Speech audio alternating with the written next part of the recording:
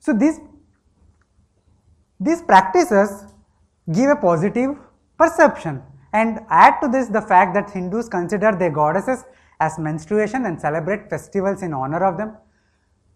There is a festival, Kamakya, well known festival in Assam.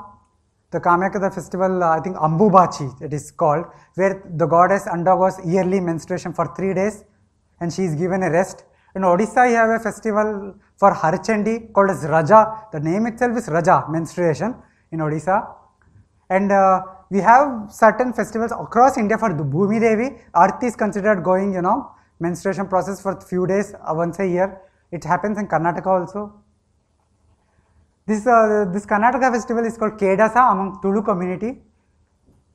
But who is that? Is there a deity who presides over menstruation in Hindu Dharma? Yes, it is Parvati or Durga. In fact, during Ritukala Samskara that I spoke about, the Dharma Sindhu, the guideline speaks about doing a puja for Gauri, goddess Gauri.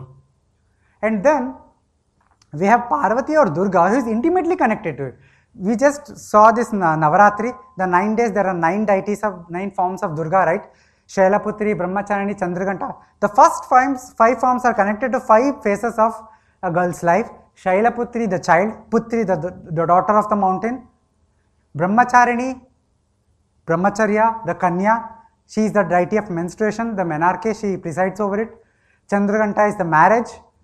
She takes on the Chandra like her husband, Shiva, because she marries him, becomes one with him, her Ardhangi, the half. Then Kushmanda, Anda refers to the pregnancy, the Brahmanda, Kushmanda. And the Skanda Mata, after the pregnancy comes motherhood. So this whole thing, the whole thing is a sacred process. It's a biological process, yes, but it is also a sacred process. This is governed by various deities.